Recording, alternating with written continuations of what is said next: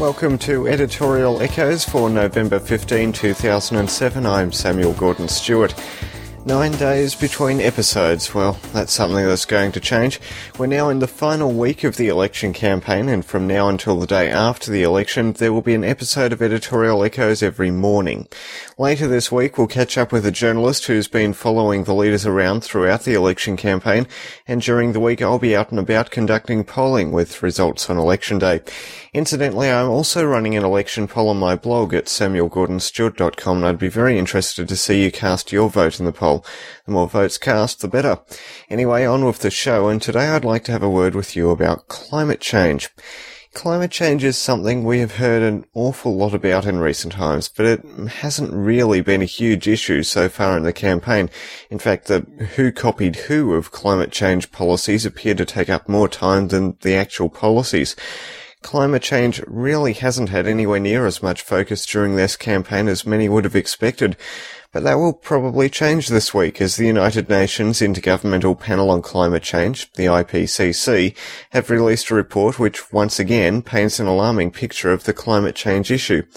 United Nations Secretary-General Ban Ki-moon has been quoted as saying, "Today the world's scientists have spoken clearly and in one voice." But, Mr. Moon, have they? DemandDebate.com sent out a survey to 345 members of the IPCC and found something quite astounding. Less than 50% of the respondents said that an increase in global temperature of 1 degree Celsius is undesirable. Half of the respondents said that such a temperature increase is desirable. Desirable for some, but undesirable for others, or too difficult to assess. Only 14% said that the ideal climate was cooler than the present climate, whilst 61% said that there is no such thing as an ideal climate. And even more incredibly, only 20% said that human activity is the principal driver of climate change. The survey found that the standard questions about humans and climate change tended to get responses which you would expect from an IPCC report, but once they started asking questions which didn't quite seem to fit the usual script, the views varied wildly, and the consensus disappeared. And even scientists are questioning the consensus. The Petition Project, for example, has recorded signatures from 19,000 scientists questioning the scientific basis of climate alarmism, and other IPCC scientists have resigned due to their disagreement with other members of the panel, and yet still get their names on the report. So, with this in mind, what does the latest report say?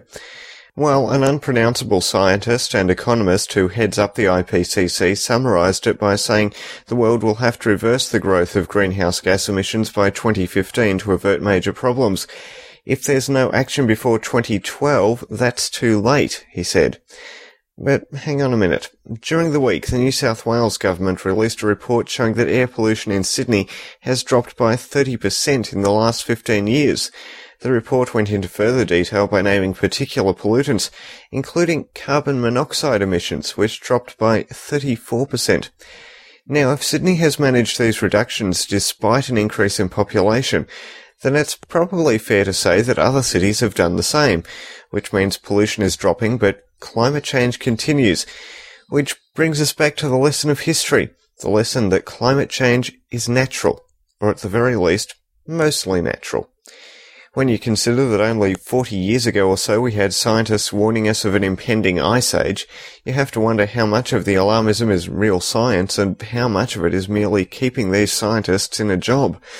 And when I consider that I've heard a handful of scientists this year claiming that they are starting to see a shift towards another phase of global cooling, I can only think that we will see a very large number of scientists with a fair amount of egg on their collective faces in the coming years.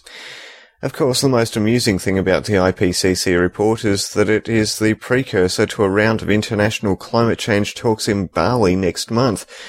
You would think that a group concerned about carbon emissions would want to hold their meetings in a location which would require the least amount of travel, which would surely mean somewhere in Europe, not an island nation almost as far away from the vast majority of nations as you can get, not to mention the amount of air conditioning that they'll have to use in Indonesia in December. I suppose the question therefore is, how will the issue of climate change affect the election?